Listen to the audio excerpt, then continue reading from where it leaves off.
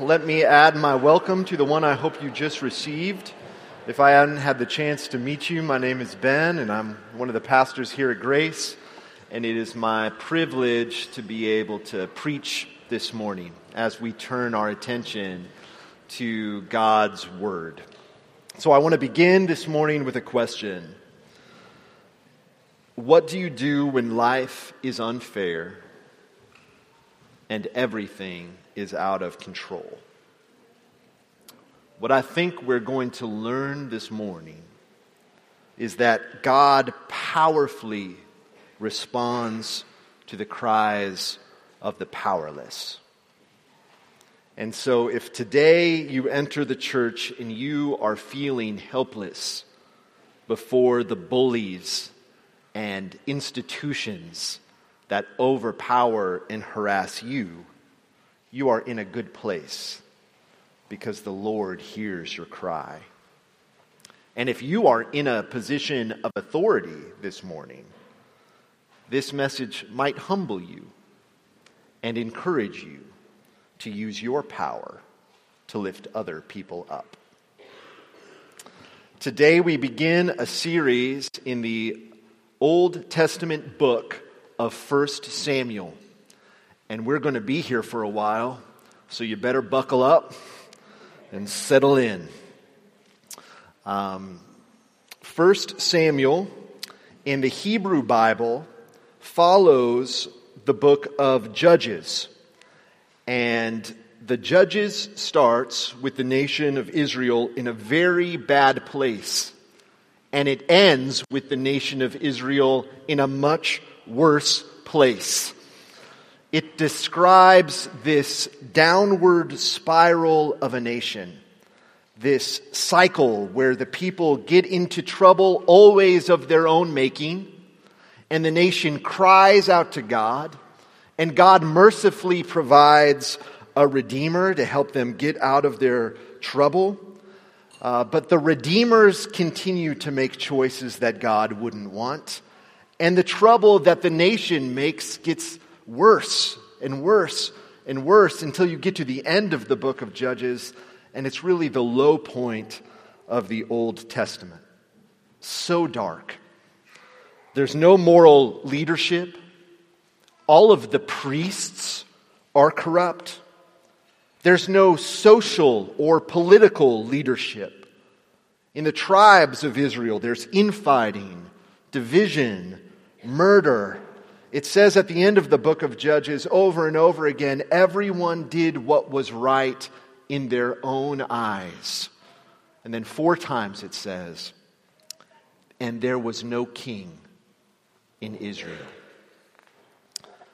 1 Samuel is about God meeting that need for godly leadership by raising up faithful leaders after his own heart.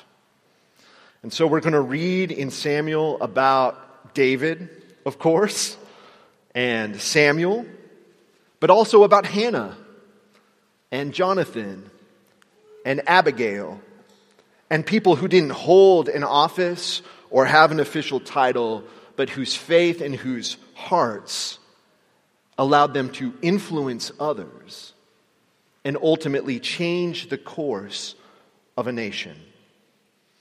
And one of the most beautiful things about 1 Samuel is where it begins. With Hannah. With one woman and her broken heart, her many tears, and her tremendous faith.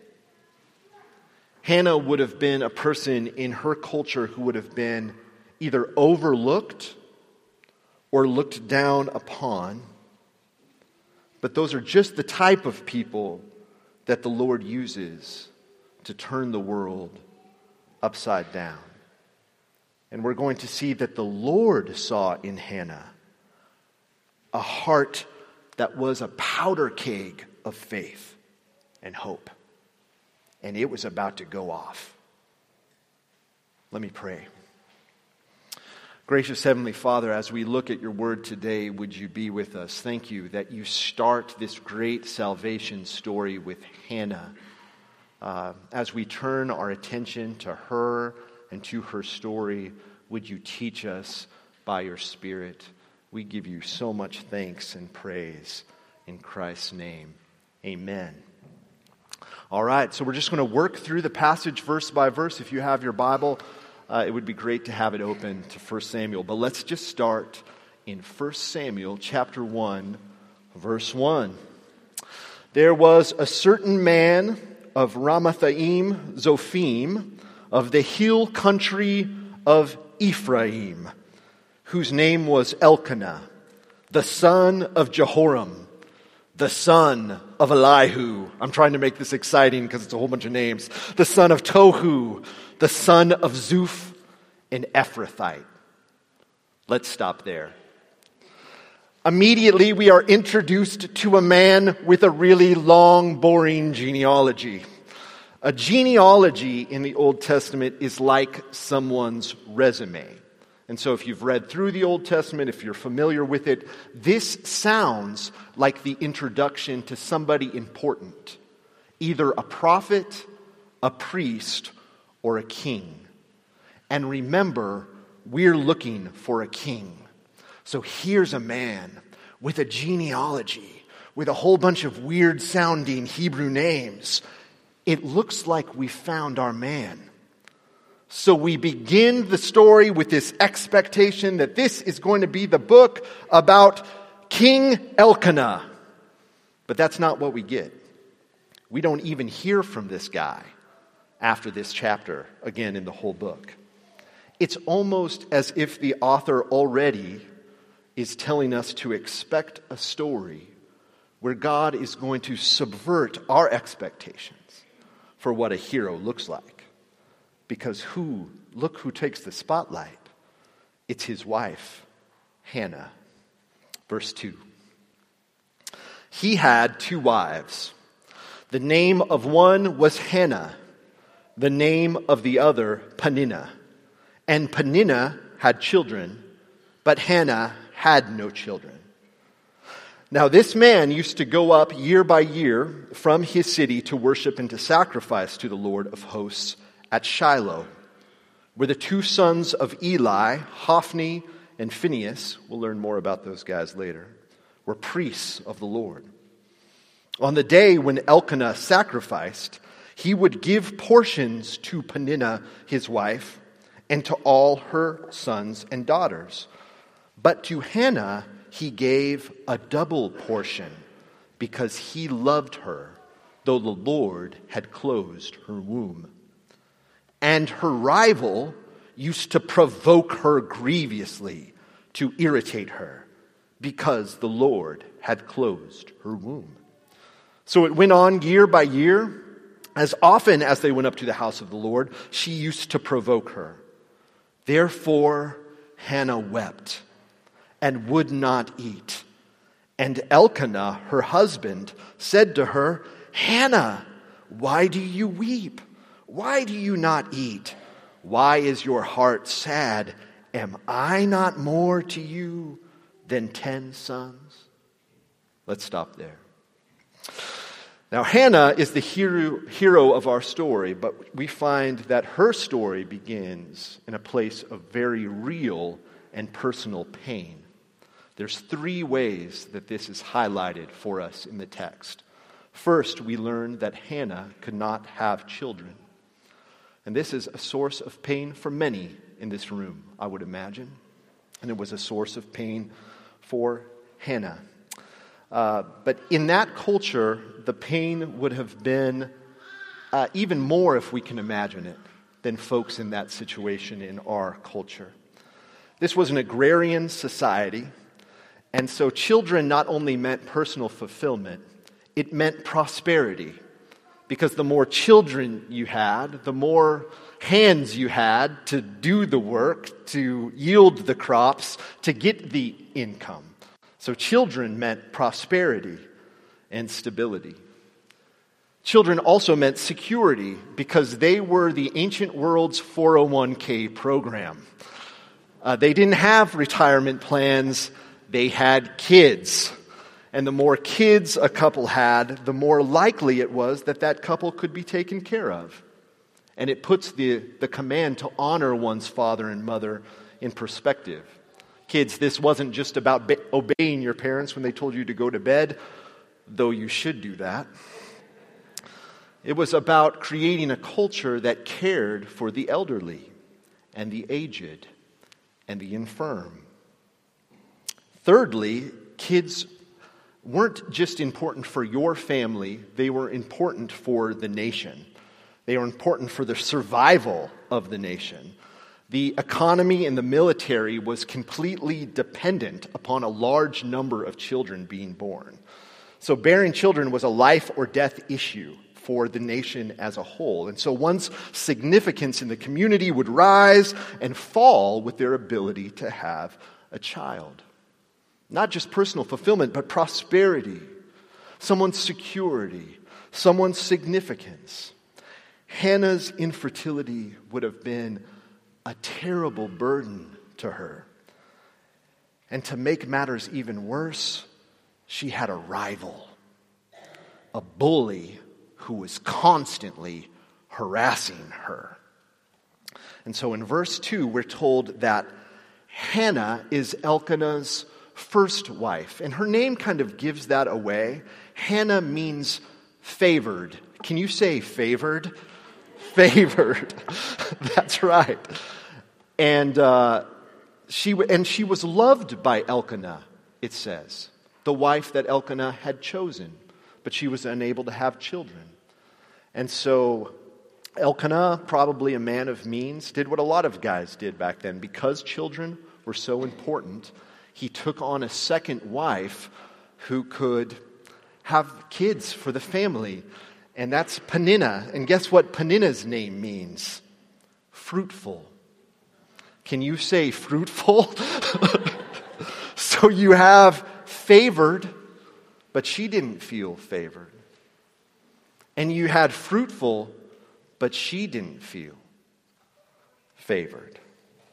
Now, the Bible never approves or endorses polygamy. And it goes out of its way to show how families who chose this, their lives were miserable. And that was certainly the case here with Peninnah and Hannah. Hannah wants what Peninnah has. And Peninnah wants what Hannah has, Elkanah's love. Think about the tension that was there. They do different things with their pain. Hannah, as we will see, goes to the Lord. But what does Peninnah do? She turns it outward. She's going to make other people feel pain. And Peninnah loves to make Hannah's life miserable. And out of her loneliness and her bitterness, she finds great delight in hurting Hannah. And isn't it just so true that often someone's meanness is rooted in their painful story? It's important for us to remember. But she mocks and provokes and irritates Hannah out of her pain and struggle. And it just adds to Hannah's pain. So she wasn't able to have children. There was this rival. And then finally, on the top of all that, the person who was supposed to provide some measure of leadership in the house. This was a patriarchal culture. So we're talking about Elkanah here. Wasn't making things better. He wasn't mediating this disagreement. He was making things worse through his obvious favoritism of Hannah and through his clueless insensitivity. So first we have his favoritism. In verse 5, we're told that as a sign of his affection, Elkanah would give Hannah a double portion of food. Admittedly, an odd way to show affection. You can imagine old man Elkanah just taking up a scoop of mashed potatoes and putting a double portion on Hannah's plate with a wink and a smile. Feel free to swoon, ladies. Elkanah's a real catch. But what he didn't make Hannah feel better. It accentuated her loss, and it fueled Peninnah's pain. And secondly, you have his response to her pain in verse 8. Hannah, why do you weep? Why do you not eat? Why is your heart sad? Am I not more to you than 10 sons? Guys, add this to the list of things you do not say when your wife is in pain. Like, honey, you got me? What's the holdup? Why are you sad? Like Elkanah's like a lot of guys. He couldn't fix it, and he couldn't enter into the space of pain. And so he pretends it's not there. He tries to fill the gap himself, and it doesn't work. So can't have children, harassed by a rival, husband making it worse. That is the painful backdrop of our story. And I want us to just take a moment before we go on to place ourselves in that story. And for some of us, that will not be hard at all. There is a unique way in which people who have wrestled with infertility wrestle and identify with this story. My wife Katie and I, for the first 8 years of our marriage, were unable to have children. And we know the pain and burden of that, the stress it put on our relationship, the pain we carried in our heart. The Lord did bless us. We were able to have our son Abel first, and then we had a miscarriage in between, and we named the daughter we lost Hannah, partly because this story was so meaningful to us. We'd come to it at times, and it'd be very hopeful because we'd feel seen.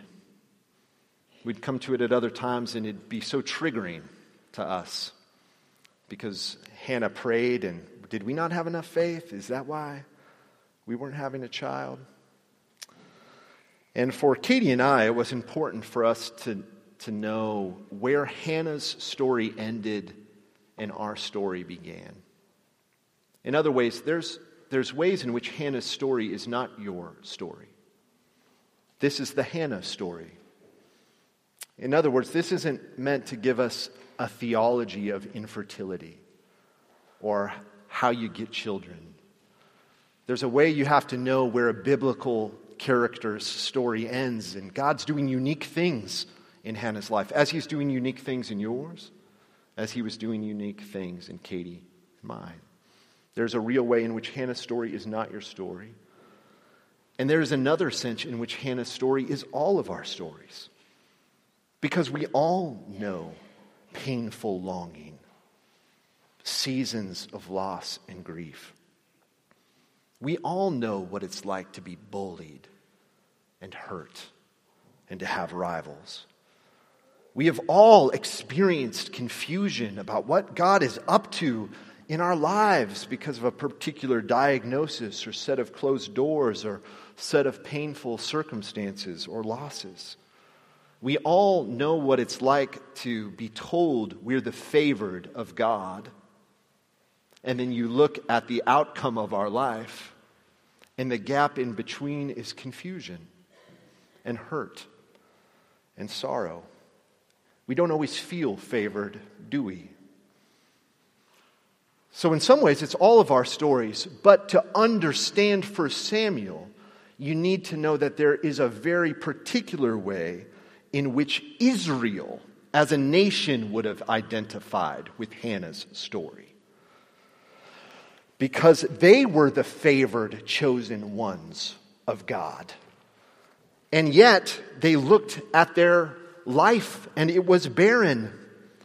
Their country, their nation wasn't bearing the fruit of justice and peace and love that it was meant to. They desired and were promised prosperity and stability and security. And it was emptiness. And they would have known what it was like to be harassed by rivals, the bullies, the surrounding nations that are so often at the heart of the storylines of both Judges and 1 Samuel. And they knew what it was like to have leadership that was making things worse. We learn that Jerusalem wasn't the central place of worship at this time. It was Shiloh. And we're going to learn that things were so bad at Shiloh. Shiloh was not a good place to go and worship because the priests were so corrupt. It mentions Eli and Hophni and Phinehas. These were bad dudes. People would be podcasting about these guys, and we would be listening to the podcasts in that day. And so Israel would read Hannah's story, and they would say, "That's me. That's us." Hannah's story was Israel's story in miniature. And through Hannah, God is going to provide for both Hannah and the nation all at once. Let's see how this works. Verse 9. After they had eaten and drunk in Shiloh, Hannah rose. But Eli, the priest, was sitting on the seat beside the doorpost of the temple of the Lord. Let's stop there. So this is a turning point in the story. And notice that it says, Hannah arose. Now, in a Hebrew narrative, whenever you're given a detail, it's never there just for, why would it tell us that Hannah arose? That she stood up? Of course you stand up after you eat. No, it's telling us that she was about to take decisive action. She stood up. She put her foot down. She was ready for a change. But did you notice what Eli was doing in the very next verse? Let me read it to you. After they had eaten and drunk in Shiloh, Hannah rose, but Eli the priest was sitting on the seat of the doorpost of the temple of the Lord. So Hannah standing up is contrasted with Eli the priest, who is supposed to be the one leading, and he's passive, sitting. He's the one supposed to be exercising authority, making the sacrifices at the temple, pouring out his heart on behalf of a nation that lies in ruins. But it's Hannah that's going to offer the sacrifice that's going to cause the change that shifts the course of a nation forever. And what is the sacrifice that she offers? An honest prayer before God. A broken heart and an honest prayer before God. And it is her prayer that I want us to focus on, not only because it gives us a model of prayer that's beautiful, but whenever someone prays, you get a sense of who they think God is. Prayer is a window into how someone envisions the Lord. And we get a window into God's heart through Hannah's praying that is really, really wonderful. First thing we see is that Hannah believed that God could handle her mess. Verse 10. She was deeply distressed and prayed to the Lord and wept bitterly. What does it sound like for a person to pray to the Lord when they are weeping bitterly? What would it look like for someone to pray to the Lord who is weeping this bitterly? This is ugly praying. This is honest praying. And throughout the passage we're going to this is the language that's used to describe her prayer. It was in deep anguish, bitter weeping, in affliction. She was troubled in spirit. She prayed with great anxiety and vexation. And this is a great prayer. If you are praying in great anxiety and vexation, do you count yourself as praying a great prayer? I'm just saying there is a brand of spirituality that says that true prayer should be settled, quiet, contemplative. And the implication is the more calm you are or composed you are, the better your prayer is. But that's not what happens with Hannah. Hannah's prayer arises from pain, anxiety, vexation, and grief. And so if you are experiencing pain and anxiety and vexation and grief, then you are in a good place to pray well. Perhaps because of how anxious you feel, you find that you can't concentrate in prayer. That's what happens when you're anxious and fearful. But apparently, that's the kind of condition that produces good praying. All that to say, prayer is not a technique that you have to master. It is pouring out your soul before the Lord. And the Lord can handle it. The Lord wants the honest you. He welcomes broken hearts. He says, I'm your God, not because you put on a happy face every morning, not because you do everything just right, not because you speak reverently to me. I'm your God because I love you. Because I'm a God of grace. And I am a big boy. And in our relationship, there is nothing out of bounds. Everything in your life properly belongs to this conversation of the heart I want to have with you. And so even before Christ, look at Hannah boldly going before the throne of grace. She believed that God could handle her mess. Secondly, she believed that God was powerful enough to change her circumstances. Verse 11, it says that she vowed a vow and said, O Lord of hosts, Yahweh of hosts. Literally, that language is God of the armies of heaven, or God Almighty. And that language is used 300 times in the Old Testament to describe God.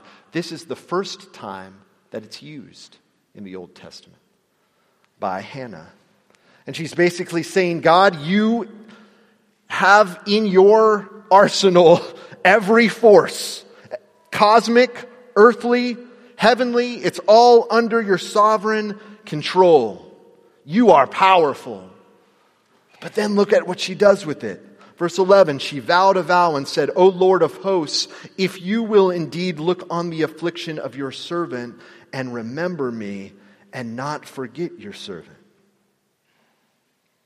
She believed that God was big enough to change her circumstances, but loving enough to care about them. She says, remember me, cosmic ruler, sovereign over every and all power. Remember me. She's assuming that the broken heart of a relatively obscure woman from the hill country of Ephraim matters to him. And she's meditating on that. Lord Almighty, who cares for the plight of a rural, barren farm woman who everyone else says is a failure. And in her prayer, she reveals the sort of God who cares for the small and the broken and the frail people. She prayed with a belief that God could powerfully change her circumstances and was tender enough to care about them. And then she prayed with a belief that God could powerfully use her in the world. Listen to her vow, starting again in verse 11. And she vowed a vow and said, O Lord of hosts, if you will indeed look on the affliction of your servant and remember me and not forget your servant, but will give to your servant a son, then I will give him to the Lord all the days of his life, and no razor shall ever touch his head. So here she commits the son that she doesn't yet have to the Lord's service. And what she commits him to is to be a Nazirite. She vows that his son will take a Nazirite vow. And here's a little bit of the background to that. In the Old Testament, only priests could serve in the temple. And the priests came from a certain family, the Levites. And while they were serving in the temple, they had to live by a certain holiness code. They couldn't touch dead bodies. They had to wear their hair in a certain way. They couldn't drink alcohol. What a Nazirite would do, it would be someone outside of the Levitical family who would want to serve God in a special way. Maybe at the temple for a certain amount of time. Maybe they had another sacred task. And what they would do is they would make a vow before the Lord is, I think this is such a sacred moment in my life. I'm going to live as if I were a priest for a time while I do this bit of service, either in the temple or on the outside. And so this was someone who was a voluntary priest in the world. But in Samuel's case, this was going to be not a temporary thing, but a lifetime commitment. To be a voluntary Levite. Thanks, Mom. I didn't sign up for that. Now think of what that would have meant for Hannah. It would have meant that her son wouldn't have really been a benefit to her at all. She renounces in this move what would have been valuable to her about having a son. The son wasn't going to grow up into her house, wasn't going to be able to be an emotional support for her, wasn't going to take care of her in old age. She was saying with this move, Lord, your kingdom matters to me more than my personal circumstances. And I want to be a co-conspirator with you in your kingdom work. And I know the land needs some new priests because the ones we got are ridiculous. Verse 12. As she continued praying before the Lord, Eli observed her mouth. Hannah was speaking in her heart, only her lips moved, and her voice was not heard. Therefore, Eli took her to be a drunken woman. And Eli said to her, how long will you go on being drunk? Put your wine away from you. But Hannah answered, no, my Lord, I am a woman troubled in spirit. I have drunk neither wine nor strong drink, but I have been pouring out my soul before the Lord. Do not regard your servant as a worthless woman, for all along I have been speaking out of my great anxiety and vexation. Then Eli answered, go in peace, and the Lord of Israel grant your petition that you have made to him. So this is who's in charge of the temple. This is the representative priest. And notice that he sees a woman praying an honest, godly prayer. And it's been so long since he's seen that in Shiloh, he thinks she's drunk. What a lack of spiritual discernment. And so Hannah says, I'm not drunk. This is what prayer looks like. And he says, oh, probably with a little bit of embarrassment, okay. Go. He doesn't know what she's prayed for. It's been quiet. So he said, may the Lord answer your prayer. What he doesn't know is that ironically, he just signed his death warrant because she was praying that the son that she would have would take his place. It's a beautiful bit of biblical irony. So, man, this is amazing. When we ask God, are we willing to participate with him? Hannah was. She saw the need in the world. She wasn't just about her, she was about the kingdom. It's an amazing thing. So she believes that God is able to handle our mess, that he's present to our cries, that he's powerful enough to help, that he's loving enough to care, that he wants to use us in his plans, and finally, that he's good enough to trust. Look at verse 17. Then Eli answered, go in peace, and the God of Israel grant your petition that you have made to him. And Hannah said, let your servant find favor in your eyes, which is actually a pun on her name because her name means favor. So in the Hebrew, it's let your servant find Hannah in your eyes.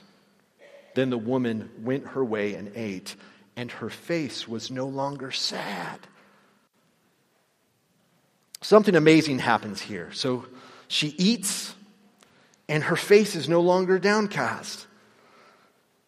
Hannah doesn't know how God will answer her prayer, and yet her heart is changed.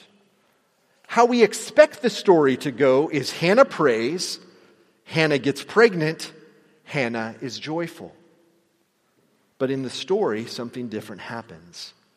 Hannah prays, Hannah is joyful.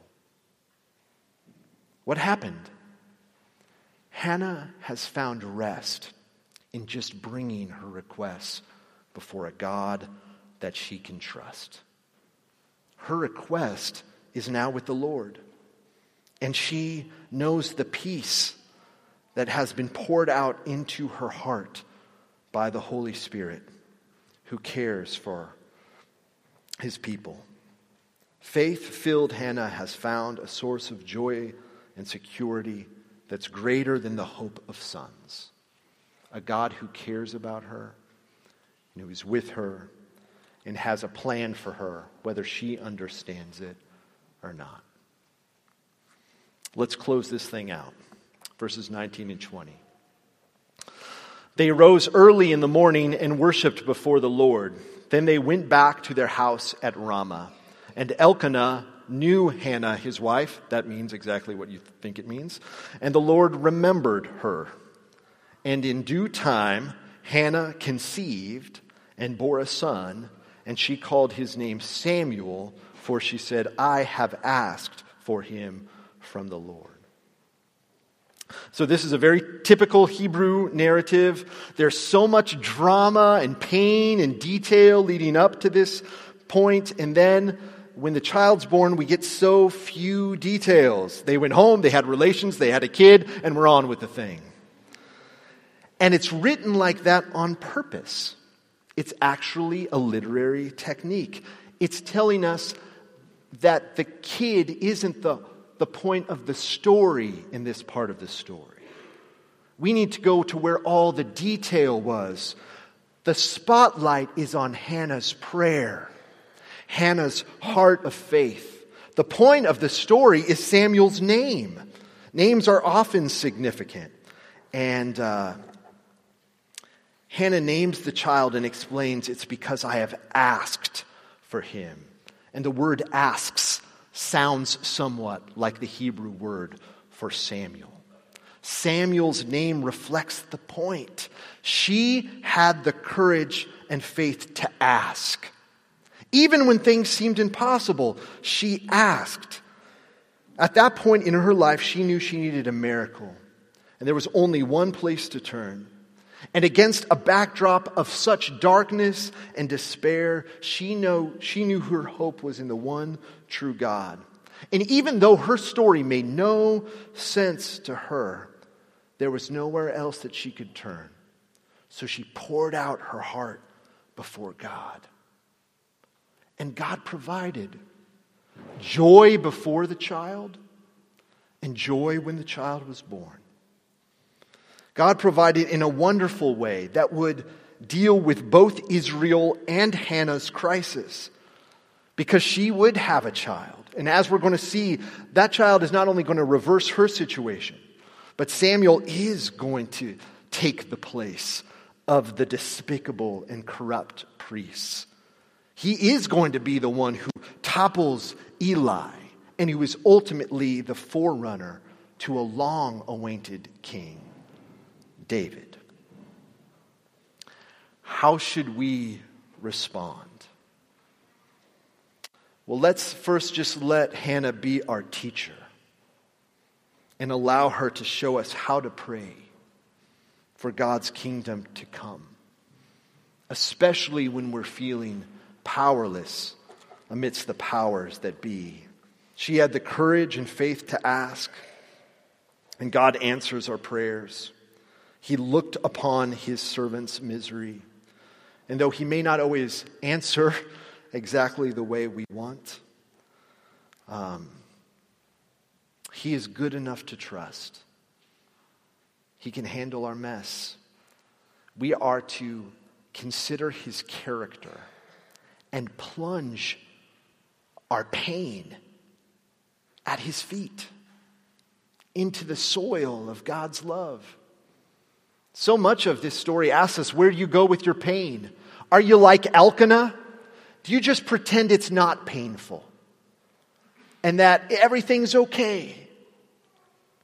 Are you like Peninnah and everyone around you is miserable because you're miserable? And you find you nurse your pain. You've become identified with your pain.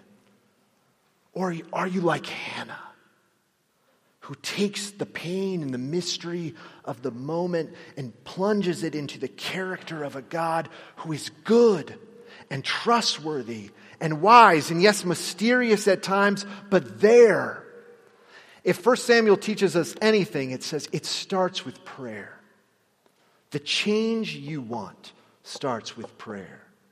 The change we want in this world starts with prayer.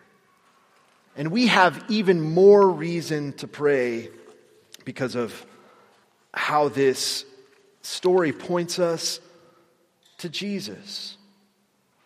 Hannah's story reminds us of another woman who longed to have a baby, whose child was going to point out the hypocrisy of a group of religious leaders. And here I'm not talking about Mary, I'm talking about Elizabeth, the mother of John the Baptist. And Elizabeth's story is written to mirror Hannah's story. Think about Elizabeth, a woman who wished to have a child, and God answered her prayers miraculously. And that child was John the Baptist, who would expose the hypocrisy of Israel's leaders at the time, not Eli, but the Pharisees, and who in the river Jordan would anoint a man who would shift not the course of a nation, but the course of the world. The man Jesus, who was the world's true king, and who would live his life serving people like Hannah, lifting them up. The Hannahs of the world, the broken, the hurting, and the suffering. And the one who would ultimately go to a cross to provide our ultimate salvation from the things that haunt us. And then it's hard not to think about Jesus in the Garden of Gethsemane, just ugly praying before the Father, in anxiety and vexation. But unlike Hannah, his prayer wasn't answered by the Father. And his prayer wasn't, he was made to drink the cup and go to the cross, so that we would know in whatever mysterious or painful situation we're in, we have all the more reason to trust in the character of our God. And so run to him. Go to him. Boldly approach the throne of grace. He's waiting for you. Let me pray. Jesus, thank you so much for 1 Samuel. It is a rich treasure trove of spiritual insight.